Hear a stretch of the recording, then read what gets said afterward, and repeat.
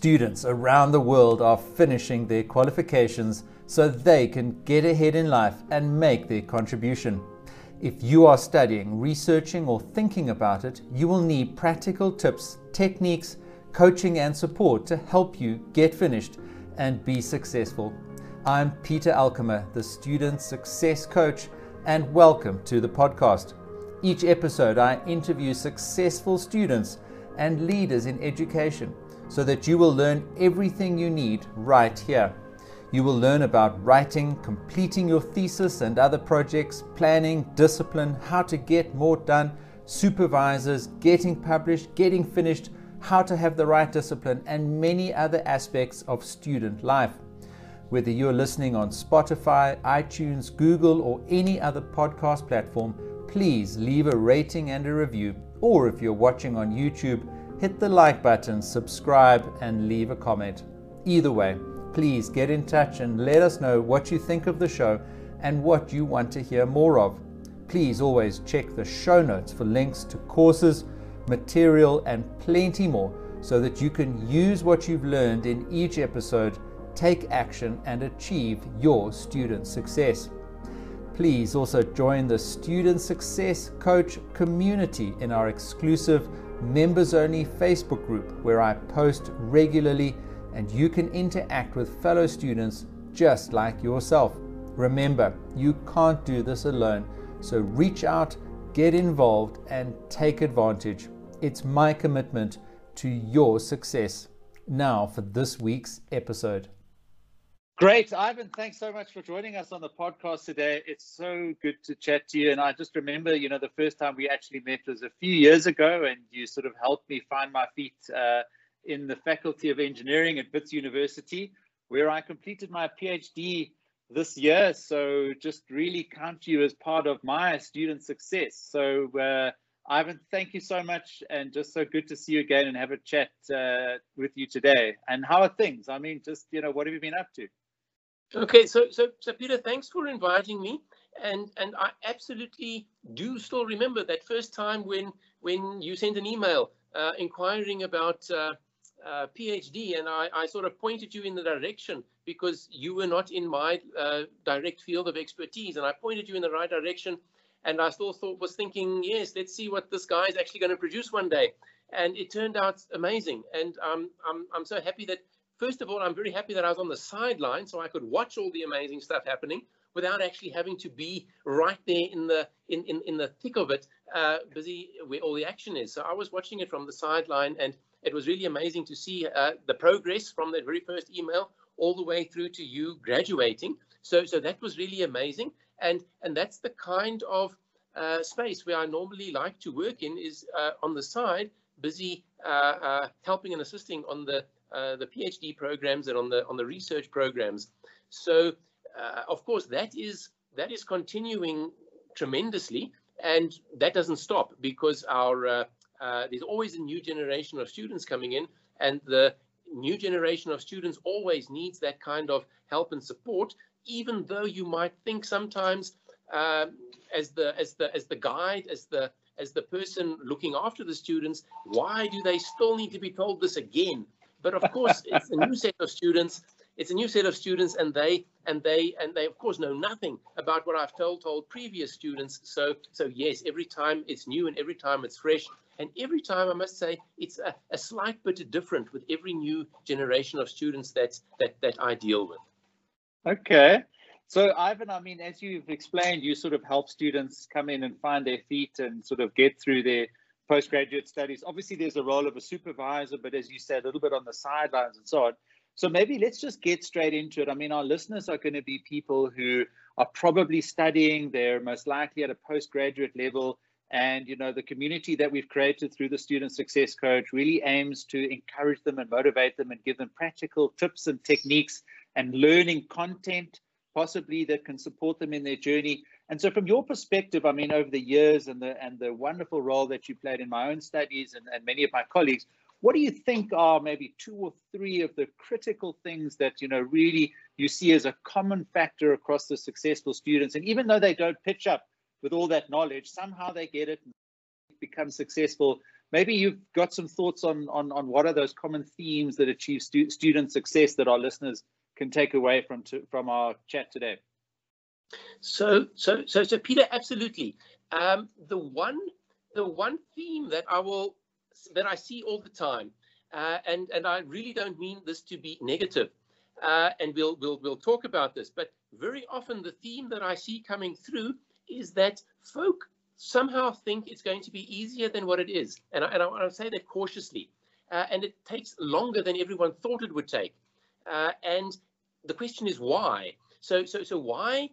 What is this thing called research that appears to be a project which is so much tougher than anything else that anyone has approached before?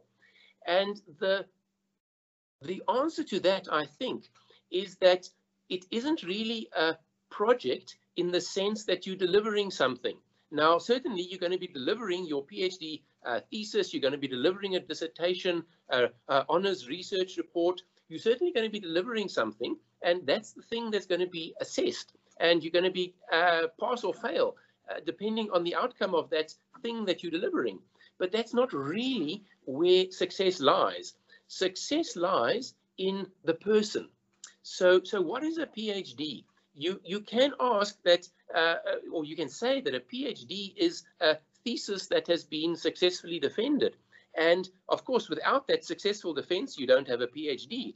But more importantly, behind that thesis is a person. And that person has changed quite dramatically.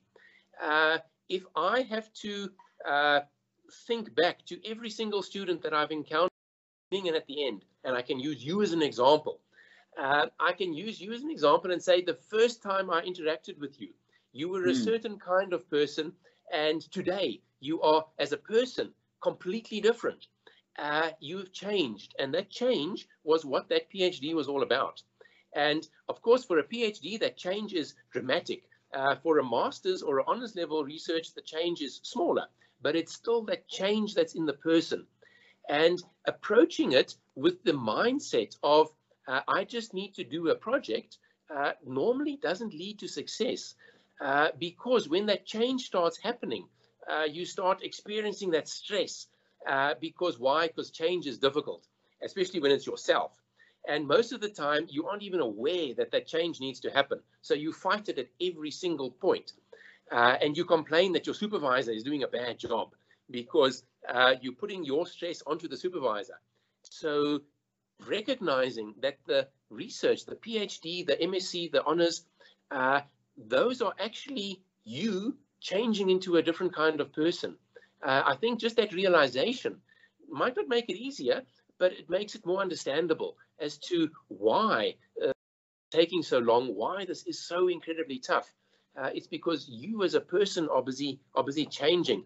And that's where I normally work. Is I don't work with a student necessarily on the technical side, because good grief, when it comes to things like metal alloys and metallurgy and how all of that stuff is put together, I know absolutely nothing. But I can, because I'm an electrical engineer, but certainly I can recognize that person who's battling with that metallurgy, that they are, as a person, have got maybe a lack of confidence. And we work on that personal aspect of them, or they lack the, very often what I find, people lack the ability to turn plans into reality. So if I have to ask someone in their research, do they want to write a paper? Then the standard answer is, of course, we want to write a paper. And normally they tell me they want to write 4 or 5. And everyone agrees that this is a good idea and everyone wants this to happen. But turning that idea, that plan, into reality of I want to write a paper versus I actually have a paper, that's an incredibly tough thing to bring about.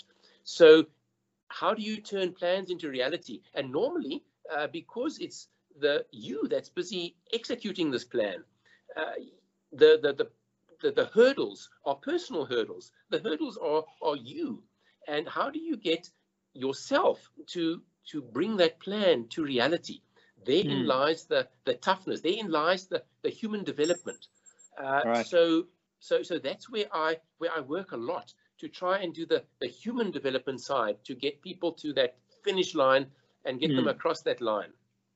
Wonderful, Ivan. So, I mean, I just love the fact that it's this immersive experience and you sort of yield yourself to the PhD as opposed to trying to keep it almost at arm's length or outside of yourself. And I loved it. I mean, I threw myself completely in and I was the better person for it, as you say, going through that whole process. But maybe, you know, some of the more sort of practical aspects, or as you say, if you want to produce a paper and you've got to be able to turn the plans into reality, something that you really helped me with in a number of workshops that you ran at the university, and I know that you're very passionate about, is the writing process. And I mean, writing is just such an important and integral part of postgraduate research.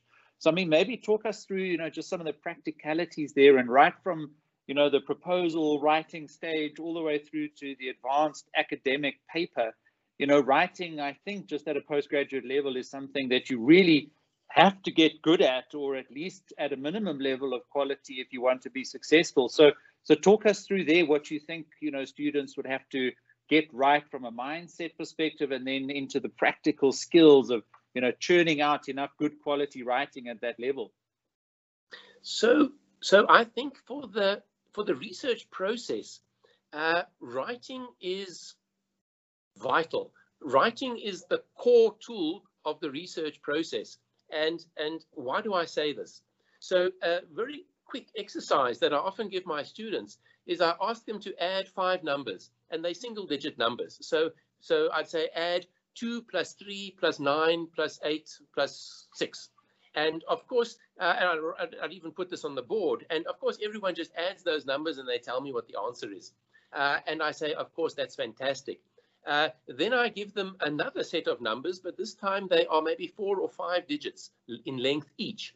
And of course, you cannot add this in your head. And everyone says immediately, let me grab a piece of paper and let me work out what the addition is. And of course, if they do that, they get it right. And the question that I ask is, well, why could you add the single digits, but you couldn't add the multiple digit numbers? And this is very simple. Of course, you can't do that. And the reason for that is, in your mind, in your working memory, you're able to hold maybe 5 pieces of information.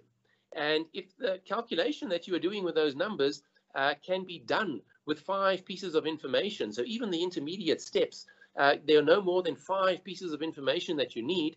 Doing it in your mind is very, very simple. So if we have more than 5 pieces of information needed, then your mind cannot do it on its own. You need that piece of paper next to you to work out the calculation. So now when it comes to research, exactly the same thing is taking place. If you've got a problem or something you want to conceptualize and you only need 5 pieces of information, for example, you want to tell someone, I need to go to the shop to buy some bread, and you want to tell them where the shop is. If the shop is close by, no problem. You tell them exactly how to get there. They understand it because there's only 5 pieces of information. The moment it's complicated and I can no longer deal with only 5 pieces of information, I have to write it down. And if I'm busy with my research, and let's say I'm reviewing some literature or something like that, and I need to comment on an opinion that I see in a paper, but the response to that opinion needs to contain more than 5 pieces of information, then I actually can't do it in my head. So sitting in front of the computer and trying to formulate in my mind what the correct response is that I should write down, if I need to use more than 5 pieces of information, I actually cannot do it. Just the same as what you cannot hope to add those very long multiple digit numbers in your head. Maybe 1 or 2 people can do it, but me and you, we can't. So now we need to write down those intermediate steps. So we have to almost create an argument, and we have to argue with ourselves, but we have to do that in writing, because the number of pieces of information is just too much to keep in your head all at the same time. So we now need to write. And you first write to discover what you want to say. And that is writing that you do for yourself. And you will write in a way that you argue with yourself. You put down those intermediate steps. You scratch out, you doodle, you work with thoughts. And when you are finished with that, of course, you've got something that's really messy, but those are your thoughts. And all those intermediate steps that you needed to create that new knowledge, that opinion that you were arguing so passionately for from the paper that needed that lot, all those multiple pieces of information, all those arguments are now captured in paper and they're written down. And that writing process was fundamental and core to the discovery process. And without doing that, you probably don't get to that discovery that you want to make. So that writing was vital to start with, to discover what is in your mind and what you want to say. Once you've discovered what you want to say, and once you've got that writing that is in front of you, which is really messy, but it's your thoughts and it's the map of what you want to say, now you can go and edit it. And now you can make it sound amazing. And now you can show it to someone else. But that initial discovery of that argument, those breakthroughs, the creative part of things, that you have to do in writing. Yeah. So that's why it's so important. Fantastic. And Ivan, I can even remember the day that I defended my proposal back a few years ago. And, I had a lot of information floating around in my head because we'd had lots of vibrant discussions with everyone that was on the panel. And you said to me, right, Peter, on your way home, I want you to stop off at a coffee shop and I want you to write down on one sheet of paper everything that's in your mind. Just bullet form, it's for yourself. You can send it to me if you want to.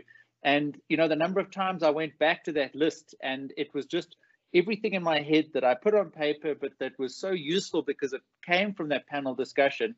And I think that process of generative writing, and you talk so much about the relationship between writing and thinking, and almost how the writing then improves your thinking so that you can go through this iterative process and that you continue all the way through, your PhD or master's level study, so that although you're doing a lot of thinking, the end result is actually a good reflection of that thinking in your writing. And that was such a powerful practical lesson that I learned from you way back when I did my proposal, and I've carried it all the way through my studies, and even now sort of teach students and coach them, with very similar techniques to that. So absolutely. When we think about writing, we often think I'm writing because someone else wants to read it. And that's true. We do have that kind of writing, but that's the end result. When someone else reads what we have written, that's the end result. We normally want to start by writing for ourselves. And that kind of writing, that bullet list that you wrote in the coffee shop, I almost suspect you've never shown it to anyone, and it's just been for yourself. And you go and look at it when you need reminding of what happened there, but you don't show that to anyone else. And that kind of writing that you do for yourself is very valuable. So do not always share what you've written. So write for yourself and keep that private. And the good ideas, the good formulations, the creative parts that come out of that generative writing, you take and you edit that, and then you send it on to someone else. Then you write for the broader world, and they can consume it. And of course, you want it to sound very, very professional, and you want to have it well formulated and free of any spelling errors. But when you write for yourself, you don't need to worry about any of that because no one's going to see it. And you allow yourself to be creative. And perhaps 80% of what you write, you will eventually throw away. But the extra 20% that remains after that is going to be really amazing. And that's where all the creativity, where all the new thoughts lie. And you want to mine that generative writing that you've done for those new thoughts, those creative parts, and then turn it into something awesome. Wonderful. And Ivan, just let's talk a little bit about, both of us, I think we, produce online courses, and, a lot of what we talked about just now in terms of the writing techniques, that's formed the basis of a couple of mine. But you've been very involved in creating courses around research methods, for example. And I think we all know that the education world is shifting, and we've all been sort of experimenting, I think, with how well we can help students achieve their goals and become successful. Maybe just talk us through a little bit about, your experience of converting, the knowledge and the experience that you built up over so many years and traditionally have given to students in the lecture hall, but now which you've sort of learned and experimented with packaging into an online digital format, and the pros and cons maybe of what you've seen through that process and what you as an individual have learned from that, and what you think is the next steps are that you'd take, to get better and better at doing that and helping students learn about whatever topic it is that you're teaching them online? So certainly, I'm called a lecturer. So that gives me a certain kind of identity. It means I lecture. And especially now during this this terrible COVID-19 time, where we've gone to recorded online lectures, I've had one of the most rude awakenings that I've ever had in my life, and that is that a lecture is actually one of the worst possible ways of educating anyone.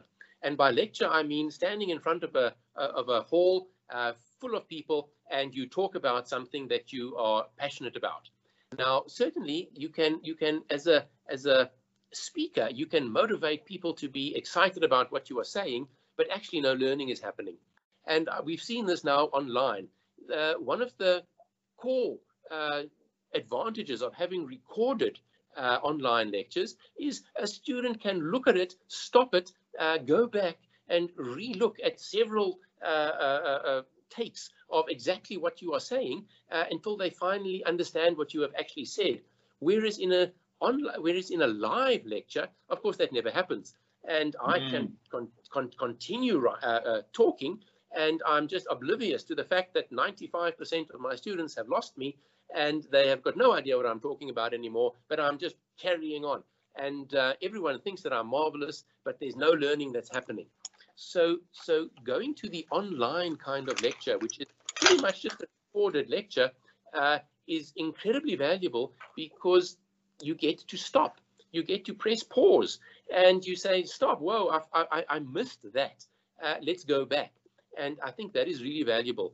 And I almost, as a lecturer, am in the terrible position of almost saying I'm becoming redundant, because my live lecture is I've discovered now, is one of the worst possible things that I could ever be busy with. So having that recorded lecture is incredibly useful.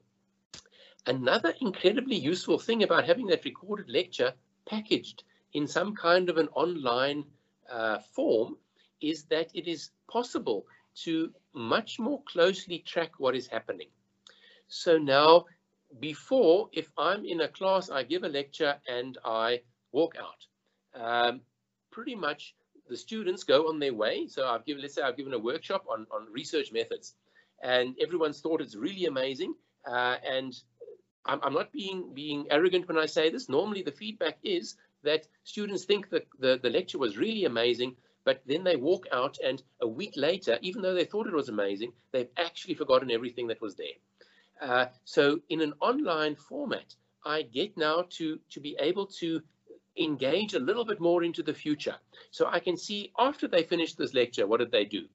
And in that way, I get to see, to some extent, what kind of an impact is that lecture making. And that's one of the advantages of being online, is we get data. And we can get almost as much data as we ask for. And as an online teacher, you get to see how are your students interacting.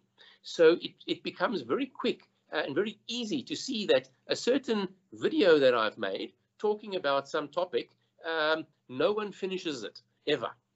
So then I know, okay, that's maybe not a good video. Maybe I should either shorten it or make it a bit better, because when they get about halfway through, everyone goes and does something else. So I'm losing their attention.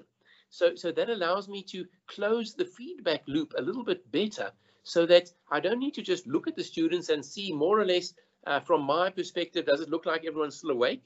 No, I actually get now hard data that says everyone went to sleep when I started making these stupid jokes. So let me start cutting back on that, and let me start trying to increase the impact that I have. So in that sense, the online space is proving to be a lot more effective than the stand in front of the class and proclaim to the world kind of a lecture. Although that said, I do think that stand in front of the class lecture does have its place for social contact. And sometimes that is also important, to be able to physically stand in the same room and communicate with real people, which we've now lost in this online, in this shift to online teaching. So even though I say it's really good to be able to be online because of that increased teaching and learning that is happening, we have lost a little bit of the human connection. And being physically present in a venue where lots of people are and you're talking to them, there's a kind of a social pact, a social interaction, a social bond that gets made with those people, which I think is also valuable. And I haven't been able to quite quantify that, but we have lost something with being online, but we've also gained quite a bit as well. So Ivan, I mean, I think you've talked there a little bit about, just your learnings as a teacher, and comparing that between the physical classroom as what you call the traditional lecturer versus in an online sense, how to optimize your content and the length or the manner which you present it, etc. And how would you suggest, from a student's perspective, given that more and more content is going to be going online, and we'll probably over time find some sort of balance between the in-person setting to, retain the good parts of that, like the social aspects, but then where we can get almost the commodity off-the-shelf skills from online, content, etc. What would you say are some of the things that students should take into account when they search, online or courses, or in future perhaps whole lectures and even entire degrees and diplomas potentially that are going to start moving online? What is that mindset, that sort of we need to think about the education world, in the next decade from a student's perspective to help them be more successful? So absolutely, I agree that we are moving in that. And the advice that I would give there is there's not going to be a problem with content because we're going to see content everywhere. And normally even protecting content is impossible because it gets copied like you cannot believe on the internet. So the content will be available, and we'll see a natural progression of the good content being promoted and making its way to the top, just as we see this just with a Google search. The top sites are always at the top. So content will be amazing. I have absolutely no doubt about that. But coupled with that amazing content, we're going to see a frustration of it not making an impact. And what I would point to is a similar situation that we have with self-help books. So there's no shortage of self-help books or diet books. And we find that those kind of books rarely lead to a change in a person. So you could say, I need to go on a diet and I want to diet, and I get myself a diet book and I read it, and it's a fantastic book. And do I lose weight? No, I don't. So in the same way that we have online content, we might say, I would like to learn how to do a literature review. Let me go and look at a course on doing a literature review, and I look at it and it's a fantastic course. Do I write a good literature review after that? Chances are not. And it goes to what I was speaking of earlier about being able to bring about change in a person. So someone is not able to diet. Why? Because that change has to come about in them to enable them to diet. You cannot write a literature review. Why not? Because there's a change that has to happen inside of you for that to come about. So going forward, my advice would be, first of all, find the good content, and that's not going to be too tough. Then I would say you need to have a research buddy. You need to have a group of people who are probably just like you, and they're probably also not too difficult to find. And they're also probably not too difficult to link up with them, because you and your buddies are going to be in a similar kind of environment, a similar kind of space. You're all going to want to know, let me write a literature review, and you're all not going to be able to do it. But by talking to each other about that content that you've seen, and by discussing it, and by having that social interaction, and by keeping each other on track, I think that learning process is going to happen so much easier. It's not about the content. The content will be there. But having that group, and I don't mean a large group, I'm thinking maybe 4 or 5 at a maximum. You want to have that discussion, and you want to say, let's meet up once a week. Because if you don't have that let's meet up once a week kind of pressure on you, which is a social pressure, then you tend to say, it's not that important, we'll do it next week. And when you look at it at the end of the year, you still haven't got your literature review done. Whereas if you are in that small group, you tell everyone, I haven't got the literature review done. I did nothing. Why? Because I had tough work to take care of. Then everyone agrees with you. But by the time you're telling your buddies the 5th time, I haven't done anything, you're starting to feel inside, I actually don't like that. Now I really need to start doing something, because these people are not really, they're thinking badly of me right now. Whereas in an online environment, no one thinks badly of you. So having that, and of course you are doing it to them. And in this way, you've got that sort of social dynamic happening, and you're encouraging each other and you're helping each other, and you are moving forward. And you're taking that online content, which I'm saying is going to be pretty good. You're taking it and you're making it yours. You're bringing meaning to it. And you've got that small little support group around you, which is keeping you on track. So that small little support group, I'm thinking, is going to be vital going on forward into the future. So I guess, I mean, Ivan, what you're talking there about is, a bit of an overhang from the internet sort of era, where we've had this idea of, total anonymity almost in sort of people surfing and not having that real engagement with the producer of the content. And we have to solve that to make sure that this wonderful content that you talk about actually results in the goals being achieved. Whereas, in that sort of more intimate physical lecture environment, that social pact, I think, either between the students and the lecturer or between the students and each other, helps facilitate and nudge people along and keep them accountable, on that journey. And one of the things I talk about in my course is, this concept of burning your boats and saying, well, I commit to you, either as a fellow student or as a lecturer, or because I've got an exam or a deadline next week, for example, that I'm going to do something. And then, just like, the story, the history lesson of the naval commander who literally got his men to burn their boats, they had no backup, they had no escape plan. And that's why I'm so passionate about, creating a community around content, because we do that quite often. And in the Facebook group that we have, I'll often just put a little challenge in the group and say, guys, what do you all commit to each other that you're going to do by Sunday night? A lot of part-time students rely on the weekends to get extra writing or get progress on their PhD or their master's, and they will then comment on that post and say, I commit to reading 4 research papers, or I commit to writing 2 pages of my literature review, or something like that. And then I just moderate that and then follow up with people and advise them, don't set yourself a goal that's too big. Set yourself a goal that you can achieve, gain the confidence and the social acknowledgement of being able to do that.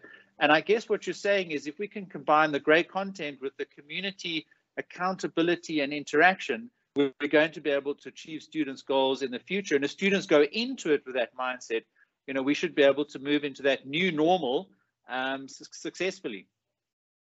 So I have to agree with that. And I really like the idea that you are challenging students for a deliverable, for a target.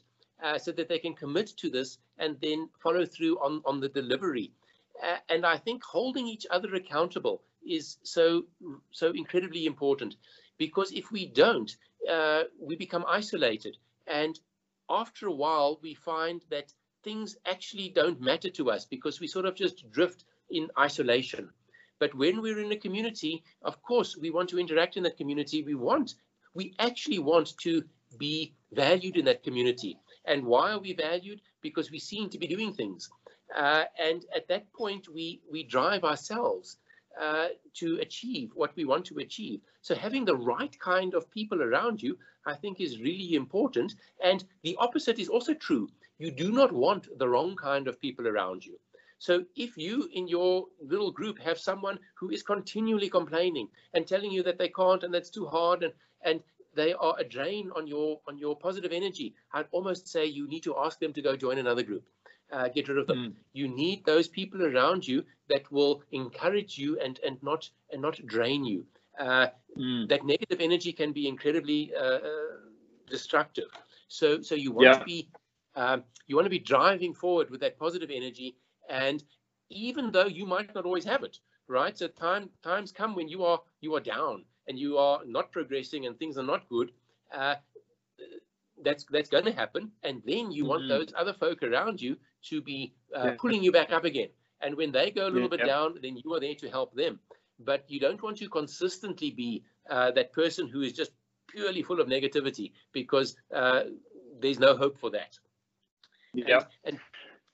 And Peter, what you mentioned on setting yourself a goal. So I absolutely like that.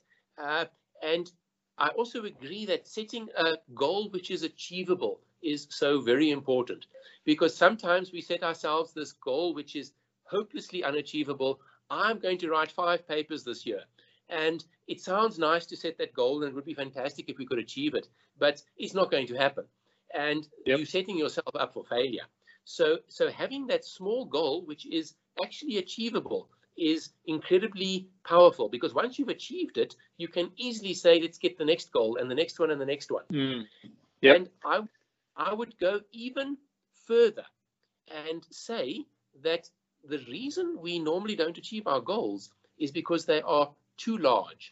So I would almost suggest that if you set yourself the goal for, I want to write 2 pages this weekend before Sunday night, that might still be too intimidating. And internally, you might still say, it's too much. And you are stressed about it, because what if I don't write those 2 pages? And that stress keeps you from ever even starting. So I would even say, it's nice to think about 2 pages, but the goal you set for yourself is something that is utterly achievable. And there's absolutely no way you could not achieve it. And the goal you would set for yourself is, on Saturday morning, I'm going to sit down at my desk. And that's all. So that is the goal you set for yourself. Now, are you threatened by that? Are you threatened that, oh, maybe I can't achieve that? Absolutely not. The goal is, I want to sit down at my desk. That's the only objective that you have. Of course, once you are actually sitting at your desk, and it is an easy thing to do, once you're actually sitting at your desk, the next thing is you look at what's on the desk, and there is the work in front of you. Now it's not too difficult to turn the page. And in this way, incredibly small steps lead to those 2 pages that you write. So by the time you are finished with that weekend, by the time that weekend rolls around, you've got your objective. But your small step was, I'm going to sit down in front of my desk. And nobody can say, oh, that's too tough. I need special time, or I need to arrange things or anything. Sitting down in front of your desk, you can do that. And that's the first step to achieving those two pages. So incredibly small goals. And I think I love what you said, just repeating it again and again. And, that's something that I applied in my PhD, in which I teach in a number of my courses, is to have this weekly status report. And I think I forwarded you a few of those during my PhD, where I would just send my supervisors, as you know, Ken, Steve, and Anthony, an email. And in the email was just the 5 things I managed to do the previous week and the 5 things that I wanted to do the next week. And that was almost my social contract with them. And I learned over the years of my PhD, not to promise too much in the next week, and also just to be, very practical about the things that I summarized that I'd done the previous week, so that I kept that momentum going. And there were times in my degree where I had nothing to report on for the previous week, and that calibrated my expectations of what I was able to do for the following week. And in some cases, all I would promise my supervisors on that status report is to write 1 paragraph or to read 1 paper, because I knew that when Sunday night came around the next week, and it would eventually do so very quickly, if I could just say, if I could move that from the to-do column to the done column, I just built that momentum. And all of those inches, all of those individual tasks, and all of those achievable goals eventually build up to a successful master's or a successful PhD. And so one should, as you say, have that achievable goal mindset, and then repeat it as many times as it takes to get your degree. And I think I finished off my PhD, and I would put the number of weeks that I'd completed in my PhD in each of my status report, and I ended up with week number 360, or what the case may be. And the only completed goal that I wrote in that status report was, completed PhD, for example, or whatever it was. But if I go back to week number 1, it was write 1-page proposal generative writing document, for example. So I think that's really valuable. So now the one thing which I will say is, and I will congratulate you on this, is that you had the discipline to do this every week.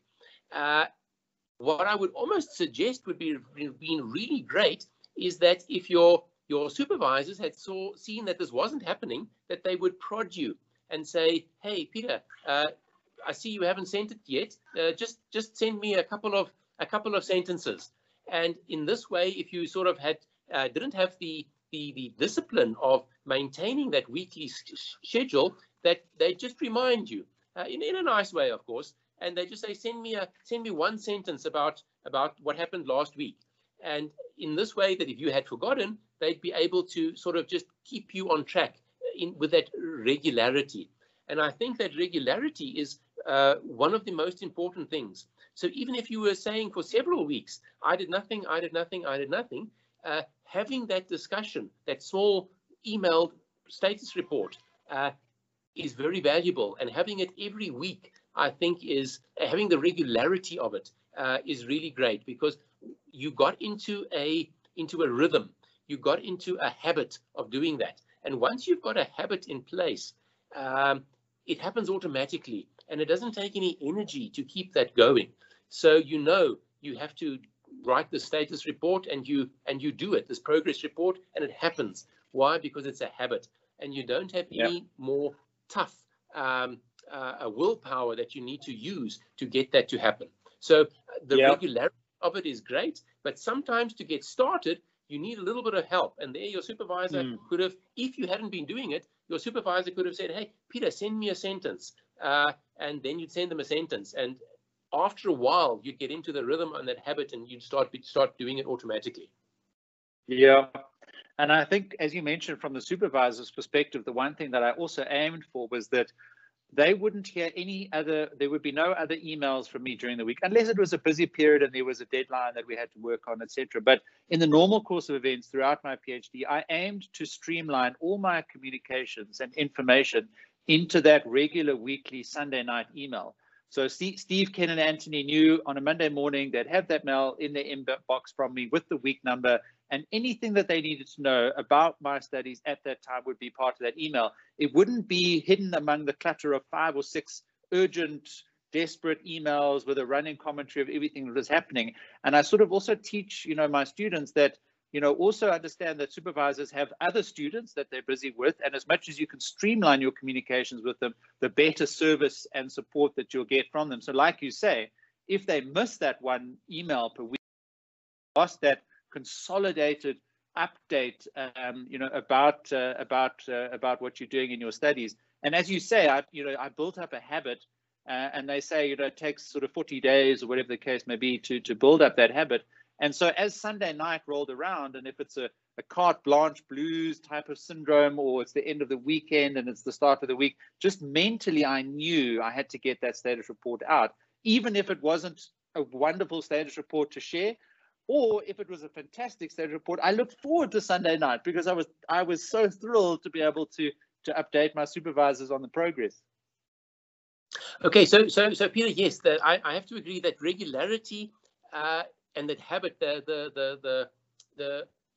the expectation, the familiarity of it is what starts to grow on you as well, and that's what makes it so useful and so powerful. And I like what you are saying about handling the supervisor in the right way. So you're not sending 100 emails throughout the week. And what I would tell everyone is that your supervisor is a resource. So first of all, and we can talk at length about this, I hate, and I would very much prefer if it was changed to something like an advisor, because that's more the role that person plays. But when dealing with that advisor or supervisor, it's good to give them targeted instruction. So one of the worst things that a student can ask a supervisor is, what do you think? So giving the supervisor some work and saying, what do you think? The supervisor has got absolutely no idea where to start. But if you give the supervisor some work and say, I'm battling to link this part to that part, and I tried it over here, what do you, is this link working?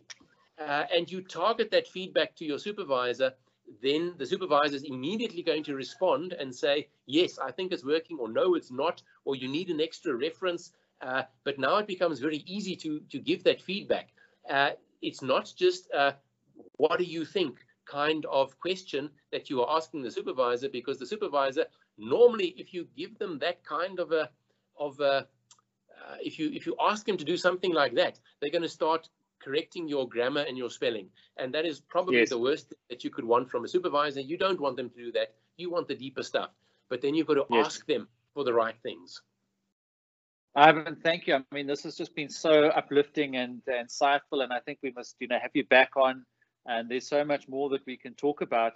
I mean, before we came online, we were sort of chatting about the need for, as you say, and certainly in a South African context where you and I have both spent our lives, the support to students of community and encouragement and this sort of content, and the more that we can do to help them to be successful. I mean, I think any university, is putting concerted effort into increasing, the throughput, of their postgraduate students and so on. So maybe just last thoughts there on, what we can do more of and better of, and perhaps that you think students would value on this podcast and in this type of content. And we spoke about other people that are doing very similar work around the world and so on. And I mean, just maybe to wrap up on your thoughts about, how we can help students even more with this type of platform. So I think this kind of platform is absolutely vital, and it can serve a very good purpose. The one thing that I am often guilty of as a lecturer is not listening to my students. So very often I would almost say, I know what you need to hear. I know what you need, and I'm going to give it to you. And actually, that might not be the case at all. And even though I say, I think you need to hear the following, the student actually needs to hear something completely different. And asking the student, asking the people who are in that position, what is it that they really need and what is it that they really want? And then addressing that, I think, is very, very valuable. Often we tend to say, and I'm really guilty of this myself, I know what's best for my students, and I don't listen to them. I don't listen to what they are asking for. So in a forum like this, and I'm challenging all the students that are going to listen to this now, is to take a moment and reflect on not what I'm saying, but reflect on yourself, what you would like to hear about, and then ask for that. So I've been talking now a whole bunch about how I perceive the process, but I might be completely out of line to how you perceive it. And tell us about how you perceive it and what you would like to hear more about. Tell us what your problems are. And once we know that, once myself as a lecturer knows that, we can start focusing that kind of support in the right direction. So my challenge going forward is to all the students out there, what is it that you need the most of? What is it that you want to hear about? And we'll deliver for you. But let us know what it is that you want, and we'll target you with the right kind of support and the right kind of feedback. Super, Ivan. So I'm going to take you up on that, because there's a wonderful feature on this podcast where people can actually click a button and send us a voice message about exactly that point. What their thoughts was of this episode, and then what potentially they'd like to see in the future episodes. So I'll collate those for us, and then let's continue this conversation and look at those specifically. And maybe we can do a podcast episode where we go through the top 5 questions, for example, from students, and I can put those to you, and we can get your insights and your wisdom on specifically what students are coming up with that they are challenged with. So I look forward to setting that up with you. But Ivan, once again, for your input and support to my own journey as a student, and the success that resulted through that, and the personal transformation that I had. And I must just say, I thoroughly enjoyed my PhD. I was almost sad to finish it. So that was almost a bit, and I guess in a sense that is the true proof of how successful it really is. But Ivan, to the success that you and the role that you had in that, thank you. And to the work that you're doing and everything that you're doing with regards to getting into that online learning space, good luck, and look forward to having you back on the show. Okay. Peter, thanks for doing this. And I think you're fulfilling a vital role here. And I look forward to seeing this grow tremendously in the future. And should you need to call on me, please do. I'm available. I support you 100%. And thank you for doing this. Thanks, Ivan. Take care. Right then. Bye-bye.